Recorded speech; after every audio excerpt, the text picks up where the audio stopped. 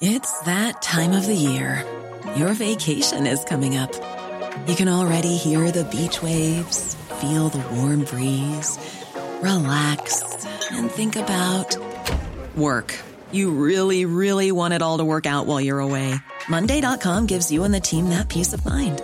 When all work is on one platform and everyone's in sync, things just flow. Wherever you are, tap the banner to go to Monday.com.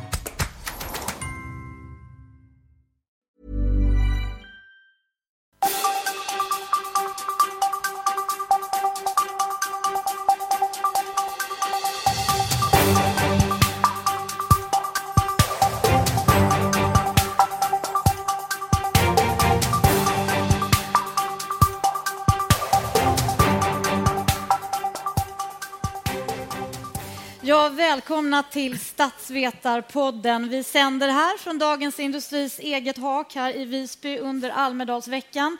Och idag på Miljöpartiets dag har klimatuppvärmningen gått fullständigt bananas och det är 42 grader omkring i tältet. Minst. Och här finns alltså jag, Cecilia Garme, politisk journalist och statsvetare, och statsvetarprofessorerna Ulf Bjäreld och Jonas Hinfors för att analysera det som sker här i Almedalen. Ja, igår var det ju alltså Sverigedemokraternas dag här. Onsdagen brukar räknas som den bästa dagen för ett parti att ha i Almedalsveckan. Så jag undrar, vad säger ni om SD-ledaren Jimmie Åkessons tal igår? Var det något som överraskade? Ja, det kanske överraskade att det var ännu mer aggressivt och offensivt än vad det brukar vara. Jag tyckte ju att han definitivt genom sin framtoning stängde dörren för att samarbete med de borgerliga partierna i enskilda politiska sakfrågor, i alla fall under den närmaste tiden. Det här var ett tal mer avsett för att markera avstånd, politisk skillnad och mobilisera de egna anhängarna. Ja, jag delar helt det. Alltså det var det som tal. Alltså också en ganska bra talare egentligen. Men det var inte igår. Då menar jag, alltså man kan ha olika åsikter i innehållet. Man ser till struktur och så vidare. Det var ett oerhört långt tal. Folk till och med kanske började troppa av. Det var lite svajigt, men om man ser innehållsligt så, ja, han stängde verkligen dörren. Alltså han talade om det liberala haveriet. Det var inte bara att han talade om vänstern, utan han verkligen ville samla dem i att alla har havererat. Det var väldigt, väldigt kraftfullt på det sättet. Och bränna broar och stänga dörrar. Igår i Statsvetarpodden så pratade vi om hur man egentligen ska beskriva SD ideologiskt. Tycker ni att man blir något klokare på det när man lyssnar på talet? Ja, alltså den alltså man tittar på vad han, ibland vill ju partier tala om vad de är, och han säger ju socialkonservativ väldigt, väldigt många gånger. Sen finns det en del fristående forskning som pekar på att det finns ganska mycket kontinuitet med det nationalistiska. Och ser man då liksom vad han säger, så finns det ju, å ena sidan finns det verkligen socialkonservativa markörer om en viss syn på familjen, lag och rätt, staten, säkerhet. Och väldigt mycket nationella markörer. Så är det, men socialkonservatism brukar man ju se som något som inkluderar, vill ha med så många som möjligt. Det här var ju genom sin aggressivitet snarast ett exkluderande tal, där det bara var Sverigedemokraterna som skådat ljuset, och resten bestod av en kombination av vanstyre, samhällshaveri och ett totalt hyckleri, som man uttryckte det. Man kan ta ett exempel på hur han också illustrerar detta. Efteråt så är det ju intervjuer, bland annat i SVT Debatt, då får de ha en ideologisk skala. Och där satte han först med allianspartierna på högersidan och de grögröna där, och sig själv i mitten. Men sen så tog han bort det, och då la han alla i en hög. Alla de andra och sig själv där. Det vill säga sjuklövern, det här att ställa sig utanför. Det enda oppositionspartiet. Enda oppositionspartiet. Och det är ju någonting som man har odlat inte bara efter decemberöverenskommelsen. Man har odlat ganska länge, men det var väldigt starkt nu. Ja, här i Statsvetarpodden så har vi ju ingen programledare, utan vi har istället en kansler som håller ordning på oss. Och idag så är det jag som är kansler. Eller kanslerin. Utse sig själv. Ja, alltså jag tänkte att vi skulle hålla hela podden på tyska. Ja, men jag måste ändå fråga, igår diskuterade man böjde kansler i plural. Kanslerer. Ja, men hur böjer man kansler i feminin form? Kanslerinnen. Ja, på tyska, men nu är vi ju för sig svenska. Frågan är hur det styr dativ, eller hur det var. Ska vi inleda nu? Sehr geehrte Frau Kanzlerin. Ja. Men det säger man inte i Miljöpartiet, va? Nej, dagens parti, Miljöpartiet, är ett väldigt intressant och på många sätt ganska ovanligt parti som för första gången sitter i en regering. Och idag så gjorde ju det manliga språkröret Gustaf Fridolin klart att Miljöpartiet ska bli mer utvecklingsoptimistiskt. Varför säger han så? Jag tror att Gustav Fridolin vill nu bidra till att tvätta bort bilden av Miljöpartiet som ett tillväxtfientligt parti och försöka i det avseendet modernisera partiet och kanske locka andra väljargrupper, men också ändra självbilden av partiet. Det är en markering lika mycket inåt i partiet som utåt mot väljarna. Ja, alltså Miljöpartiet kommer ju...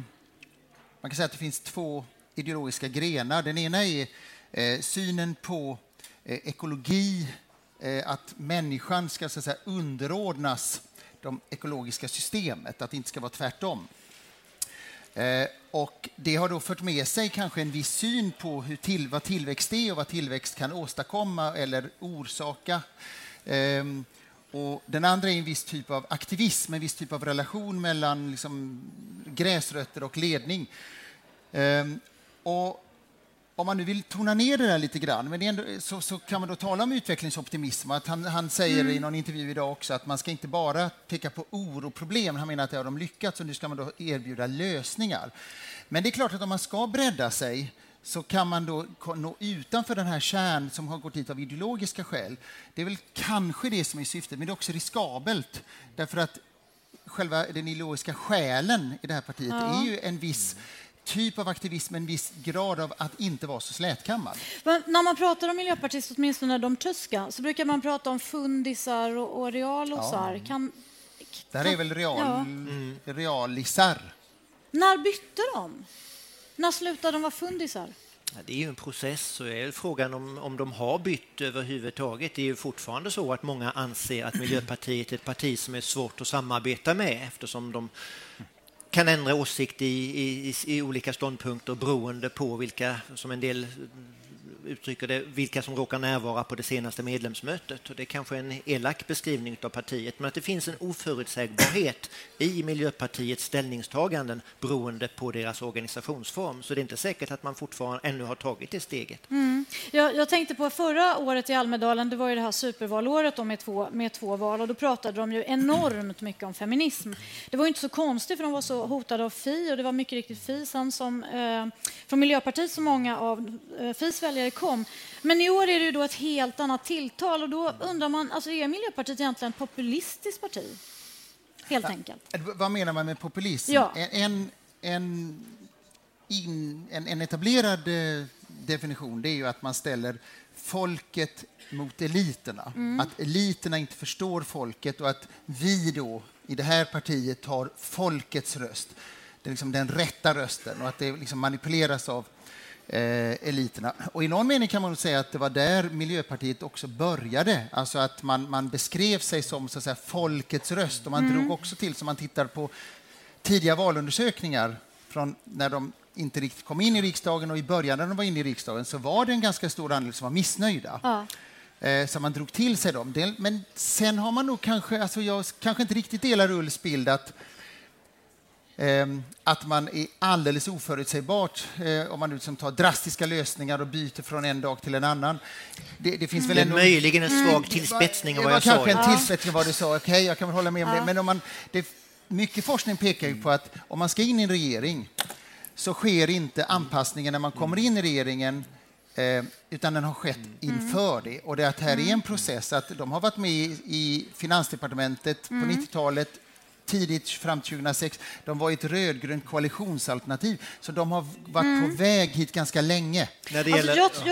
Jag tror att de börjar känna sig existentiellt obekväma med det här, att uppfattas som ett stödparti. För även om de var regeringsunderlag i meningen budgetunderlag 2002-2006 så var de ju oerhört kaxiga hela tiden och lyckades under den tiden framstå som självständiga. Men nu när de sitter i regering, då går ju liksom inte det.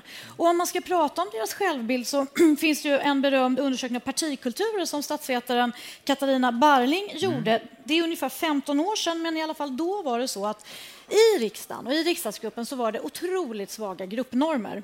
Det var egentligen ett gäng individualister som höll ihop kring några politiska mål. Och jag kan inte undanhålla er några härliga citat som jag har om Maria Wetterstrand. Vem då? Maria Wetterstrand, förespråkare. Ja, jag intervjuade henne för det var kanske 5 år sedan. Och så frågade jag henne, men vad var det som tilltalade dig i partikulturen när du gick med? Och då sa hon så här, citat: Det är den här respekten för olikheter, att åka på en miljöpartikongress och verkligen uppleva att folk kan se ut precis hur som helst. Men kan de ha fluga? Ja, så här, För det har till jag på början mig. med, hon fortsätter så här, till början med väldigt sällan i kavaj och slips, men numera även det. Allt från män i klänning till kvinnor i dräkt. Sån var spännvidden. Så ni förstår. Jo, men det är klart, alltså, det byggde på det. En annan för detta språkrör, Lotta Nilsson Hedström, hon hade väl också lockats in där på 80-talet när man tidigt i varje fall bytte språkrör var 3:e månad. Alltså att man fick göra hur man ville, det fanns en total brist på auktoritetstro och väldigt starkt individualism egentligen, kanske man kan säga. Den finns ju kvar. Det här är ju ett parti vars partistyrelse och partiledning ganska mycket tål att bli nedröstad på kongresser. Det såg vi nu senast. Men man ser ändå en viss förskjutning. Tar vi nu den senaste kongressen när partistyrelsen blev nedröstad i Vattenfallsfrågan, som har med tysk kolkraft att göra, så ser man efteråt hur partiledningen hanterar det här. Och då är det väldigt mycket markörer om att vi är ju en regering, vi får se detta på sikt. Det vill säga, man tål nederlag, men det är inte säkert att man följer dem. Alltså där tycks man vara mycket mer som Socialdemokraterna. Jag vet när de en gång kongressen röstade ner början på 80-talet, aldrig mer skulle det byggas något stridsplan i landet. Men det gjorde det ju ändå. Nej, de har ju alltid varit lite crazy, men det har ju också varit ett problem för dem ibland. Jag kommer ihåg att det var en som alltid gick omkring i någon typ av huckle och skynke och som plogade efter häst. Och honom älskade ju medierna att liksom, inför partikongressen så åker man till den här. Och det var ju, de tyckte att det var otroligt jobbigt eftersom det fanns såna här, vad ska vi säga, tekniska Naturskyddsföreningen ingenjörstyp killar. Som men var där helt har ju annorlunda. I det avståndet har ju partiet moderniserats. Men vi var inne på deras syn på jämställdhet, om de blivit ett populistiskt parti, men man kan väl snarare säga att de har blivit ett parti som alla andra när det gäller att påverkas av den politiska dagordningen och göra traditionella strategiska val. Och faktum är ju att det politiska landskapet i Almedalen förra sommaren såg helt annorlunda ut än vad det gör idag. Det var frågor om antirasism och jämställdhet, feminism på dagordningen på ett helt annat sätt än vad de är denna gång. Men det var nog också ett strategiskt felgrepp förra året. Att dels är det Almedalstalet, men det är bara ett tal. Dels att fokusera så mycket på feminism och jämställdhet och FI-frågor för ett parti som faktiskt i och för sig har feminism som en av sin viktiga delar. Men i så fall man var nog inte ensam att göra det felgreppet, för även Folkpartiet körde ju ut det feministiska kortet väldigt hårt förra året, och det gick ju inte bra för dem heller. Så det är kanske inte en miljöpartifaktor här utan en allmän partifaktor. Ja, men precis. Jag ska ta ett annat guldkorn här i den här intervjun med Wetterstrand som handlar om hur de är då. De hade i riksdagsgruppen gjort personlighetstester och kategoriserat sig själv som olika typer av personligheter. För att i den mån de var olika så ville de verkligen utnyttja det här. Då sa de så här: jag är väldigt rationell och logisk och jag kan ibland ha svårt att förstå en som resonerar mer utifrån känslor och den delen av hjärnan. Bara att förstå att man kan resonera olika gör att jag bättre förstår den personen och hur det kommer sig att vi ibland kommer till så olika slutsatser och argumenterar på så olika sätt. Och vi har en ganska bra blandning i gruppen av de här olika typerna av människor. Ja. Alltså föreställer en moderat säger det här? Ja, nej. Inte. Men skulle det kunna vara, detta är bara en slags från höftenspaning, att ett parti som faktiskt har den partiledning har paradoxalt nog en förberedelse av att förlora ifrån sina medlemmar, kan de ha lättare att kompromissa och förlora när de är i samarbete med en annan regeringspartner. För de har faktiskt fått göra det. Alltså de klarar av att ta nederlag. För att de ändå inte kan göra något annat än vad regeringen vill, menar du, eller? Ja, alltså det är en partiledning som är van att kunna vara kvar trots att man förlorar naturligtvis neråt då, mot medlemmarna på kongresser. Det är som sagt inte ovanligt och det finns spretigt parti så att säga. Men när man då kommer in i en regeringsställning då gäller det ju, då är man van att man måste inte vinna alla förhandlingar. Men frågan är, jag tänker det här året då att ha suttit i en regering, de har ju då ett fåtal ministerposter, de har bostadsministerposter, skolministerposten, båda otroligt strategiska, viktiga ämnen, så har de kulturminister, det är väl de tre va? Ja, de har också Isabella Lövin. Ja, och Per Bolund som är i Finansdepartementet. Ja. Men frågan är, har de på de här områdena lyckats egentligen ändra något? Jag tror det är svårt att peka på några avtryck som Miljöpartiet har satt i regeringsarbetet så här långt. Å andra sidan finns det ju elaka kritiker som menar att den här rödgröna regeringen inte har levererat någonting överhuvudtaget. Så det är inte säkert att miljöpartisterna kommer sämre ut som grupp jämfört med de socialdemokratiska statsråden. Om man ska vara lite bister. Delar nog den att alltså, får man se att det har varit ett år när budgeten har liksom fallit. Man har haft oändligt mycket trassel med liksom hur ska konstellation, vilka förslag kan man lägga i den? Man har ju faktiskt en opposition mot sig som är större. Så att det gäller att få in saker och ting i budgeten så mycket som möjligt. Och därför tror jag att man för båda de här partierna man måste vänta och se. Kommer de att kunna leverera nu i höstbudgeten och framåt? Då kanske deras medlemmar och väljare börjar uppfatta dem som mer slagkraftiga. Klarar de inte av det så kan det nog börja också bli spänningar i regeringen. Man har ju också både internt och externt kunnat gömma sig bakom den borgerliga budgeten när man kritiseras för detta. Det kan man göra ytterligare en tid, men från och med att man får den egna budgeten genom decemberöverenskommelsen från och med i höst så kan man inte längre använda den budgeten som en sköld för att anklagas som att man inte lyckas regera. Jag tror att den stora rysaren kommer komma i december, inte i år. Hey, I'm Ryan Reynolds. Recently, I asked Mint Mobile's legal team if big wireless companies are allowed to raise prices due to inflation. They said yes. And then when I asked if raising prices technically violates those onerous two-year contracts, they said, "What the f*** are you talking about, you insane Hollywood ass?" So to recap, we're cutting the price of Mint Unlimited from $30 a month to just $15 a month. Give it a try at mintmobile.com/switch. $45 up front for 3 months plus taxes and fees. Promo rate for new customers for limited time. Unlimited more than 40 gigabytes per month. Slows full terms at mintmobile.com. Hiring for your small business? If you're not looking for professionals on LinkedIn, you're looking in the wrong place. That's like looking for your car keys in a fish tank. LinkedIn helps you hire professionals you can't find anywhere else, even those who aren't actively searching for a new job but might be open to the perfect role. In a given month, over 70% of LinkedIn users don't even visit other leading job sites. So start looking in the right place. With LinkedIn, you can hire professionals like a professional. Post your free job on linkedin.com/people today. Som jag trodde, utan nästa år den här utredningen om vinst i välfärden kommer. För där är det ju så att Miljöpartiet var ju nästan the mother of all friskolor. Det var de som mycket stödde och lyfte fram Montessori och Emilia Roman, vad heter de? Reggio Emilia och alla de här alternativa pedagogikerna. De älskar friskolor.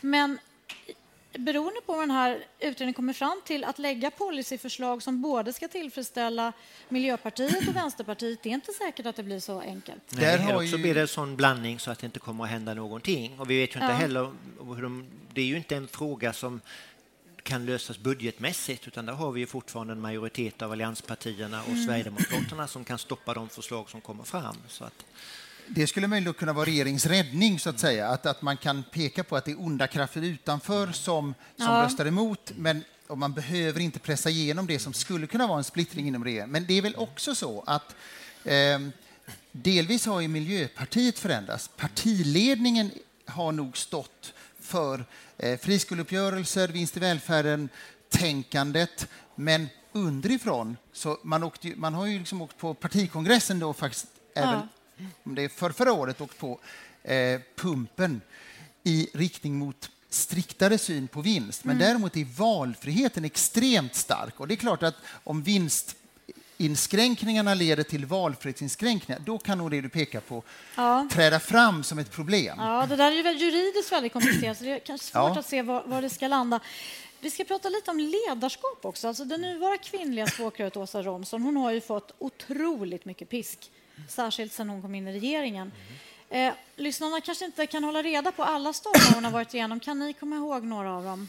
Ja, det senaste var ju med bottenfärgen som ju visar på något sätt vilken botten det finns i den här debatten. För jag tror ju att hade inte alla förhistorierna varit så hade historien om vilken färg hon använde till att måla sin båt inte fått lika stark genomströmning. Det var som under slutet av Håkan Juholts tid. Det räckte med att han hostade vid fel tillfälle så blev det skandalrubriker. Så det här är en process som det är väldigt svårt för henne att bryta sig ur. Det var också hon i en partiledardebatt så jämförde hon katastrofen på Medelhavet med flyktingar som då drunknar under hemska förhållanden med Auschwitz. Så det är som en liknande process. Och det blev väldigt mycket och det blev först inte ursäkt utan förklaringar och förklaringar funkar inte. Men man skulle ändå vilja säga det att om man tittar på vad undersökningar om popularitet så har ju alltså språkrören i Miljöpartiet har aldrig varit riktigt lika populära som internt som de moderata och socialdemokratiska och i befolkningen inte heller. Och sen har det till exempel det tidigare språkrörskombinationen Wetterstrand och Eriksson. Där var Wetterstrand populärare än Eriksson. Och nu är Fridolin populärare än Romson. Men hon är inte så fruktansvärt impopulär jämfört med honom. Alltså det är ganska mycket också... Men finns det ett internt tryck mot henne? Ibland när man läser tidningarna så kan man få en jag känsla av inte tro det egentligen. Hon fyller en funktion Ja, och Fridolin en annan. Utan det är snarare utifrån som det här kommer. Hon blir en måltavla för kritiken mot Miljöpartiet. Och så en ingång att komma åt partiet. Och det faktum att det här är ett parti som är med bångstyrigt uppåt gör också att partiledarna, som de inte heter utan språkrör, utsätts för lite större tryck och inte är lika populära som i andra partier. De har ju en speciell syn på ledarskap och ledare och rekryteringsprocesser. Då. Dels med det här det är 2 språkrör, men också hur det ska gå till. Och, det senaste språkrörsbytet var 2012 och statsvetaren Jenny Madestam har skrivit en väldigt intressant bok om hur man blir vald och studerat dem. De har alltså en öppen process, de håller på i flera år, men så framkommer det här väldigt spännande. Det fanns en diskussion 2010 efter valet då, när de satte igång med inför språkrörsvalet. En diskussion i valberedningens presidium om hur man skulle egentligen göra. Skulle man ha en medlemsomröstning om kandidaterna eller skulle man fortsätta med vanligt valberedningsvägen? Åsa Romson satt då med i valberedningens presidium. Och vill man vara elak, säger Jenny Madestams källor här, konspiratorisk, så agerade, om inte hon så åtminstone valberedningens presidium, för att det skulle bli en modell som Åsa Romson skulle kunna vinna. Därför att hade det varit en medlemsomröstning, då hade mycket sannolikt den mer liberala kandidaten Mikaela Valtersson. Ja. Kan ha varit så. Jag ville bara när det gäller ledarskap säga att på vägen hit så mötte jag faktiskt en framträdande piratpartist som berättade för mig att Piratpartiet har just nu ingen partiledare efter Anna Troberg som har avgått, utan de har en övergångslösning där de ska ändra sina stadgar så att partiledaren inte som nu ska utses av partistyrelsen utan väljas av medlemmarna, och i väntan på den perioden som ett år framåt så kommer partiet att ledas av partiets partistyrelse. Men finns var en innovation. Parti överhuvudtaget? Och på Island har ju Piratpartiet 30% i opinionsmätningarna, så att det finns ju en europeisk rörelse. Men det svenska Piratpartiet har ju haft enorma motgångar sedan de senaste åren. Partistyrelseledamotutseende på omröstningar, de riggas ju ganska snabbt på partikongresser, vet vi från Socialdemokraterna, för vissa kongresser, när det liksom plockas liksom vid sittande bord i stort sett. Så det låter ju lite där. Det är en innovation i alla fall. Får jag bara säga om det här boken du nämner, där framgår ju också någonting som är lite paradoxalt kanske för just Miljöpartiet som har 2 språkrör, en man, en kvinna. Feminism är en ledstjärna och man har så att säga mycket cred där.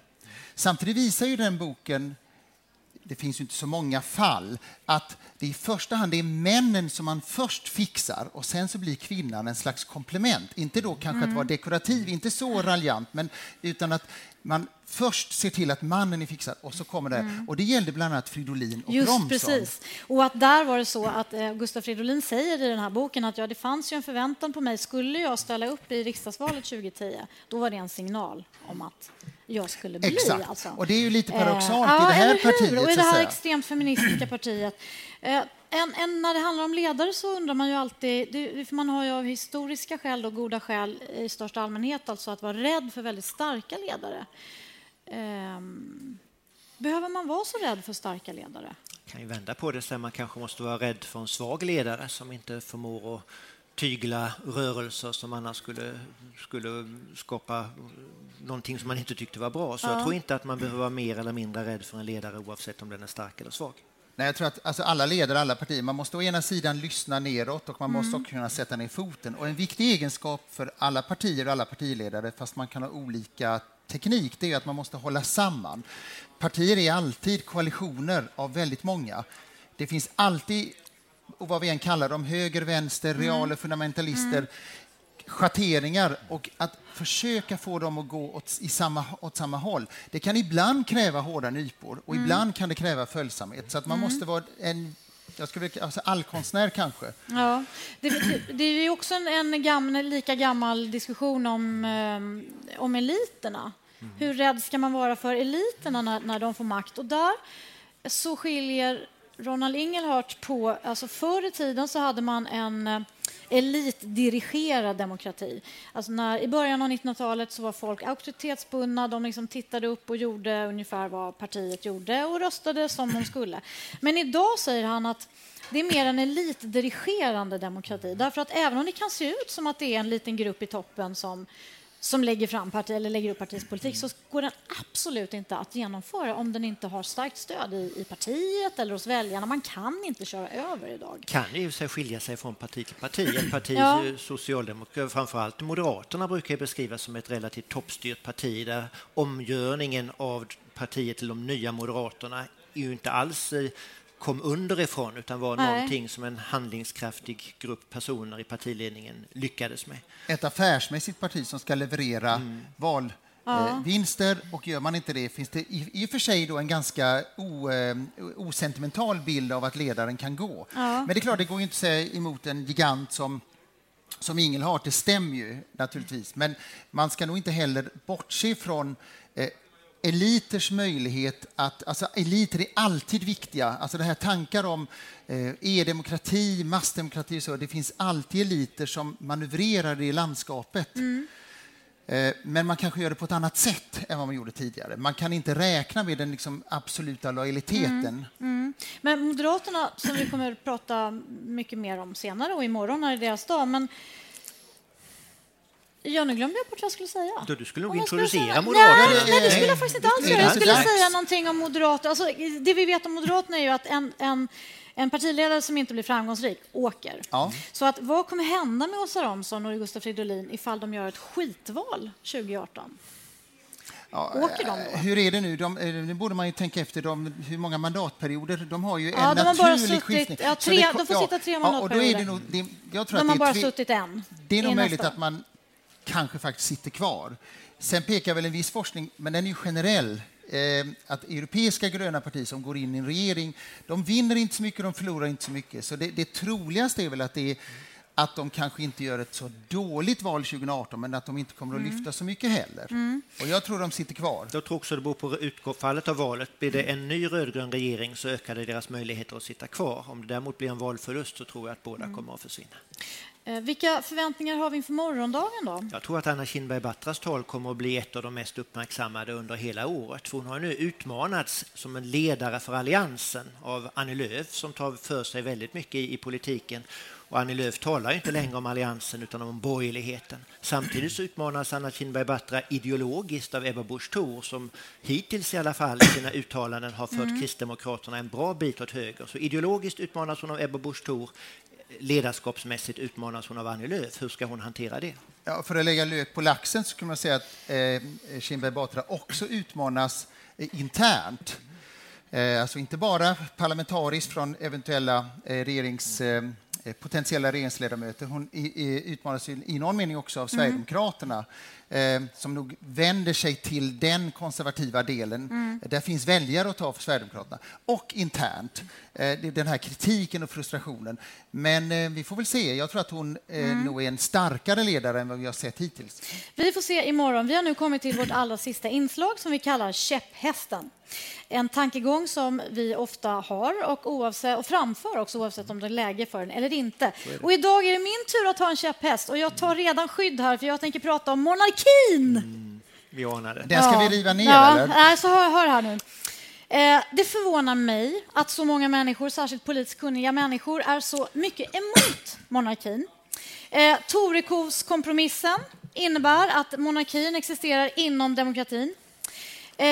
De här kungligheterna, det är en speciell typ av kändisar. De har förmodligen mindre politiskt inflytande än andra kändisar. Jag skulle tro att Lill-Babs som är politiskt inflytande än vad kungen har, ärligt talat.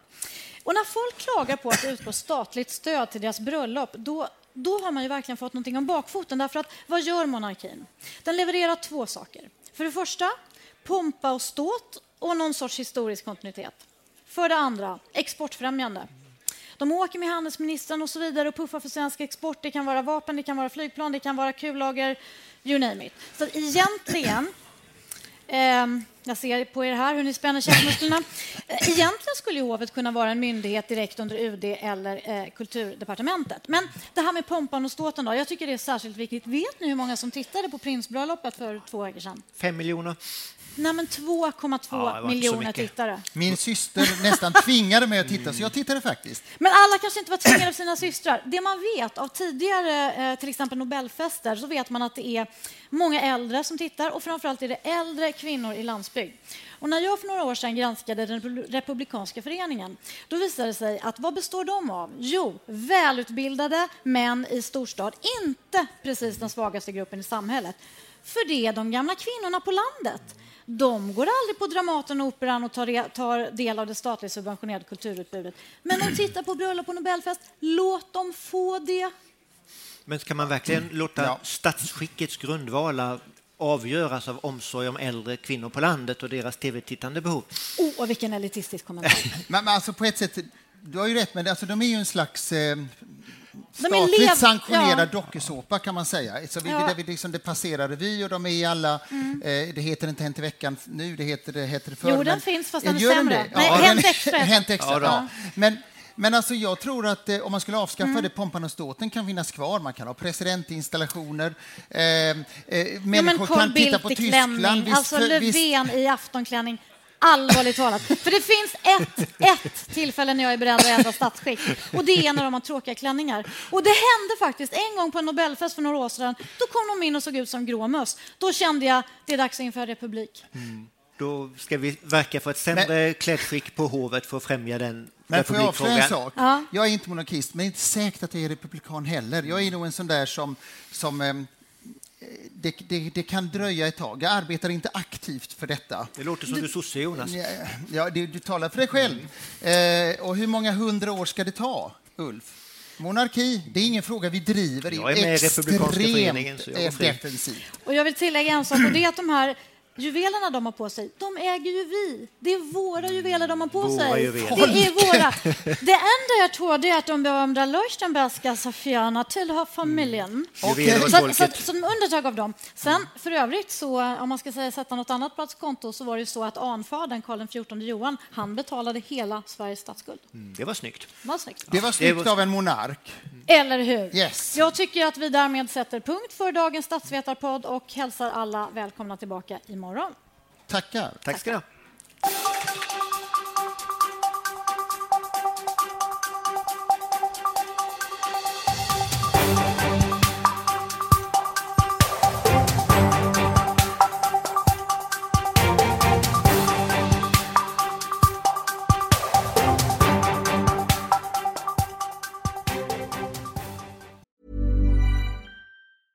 Even when we're on a budget, we still deserve nice things.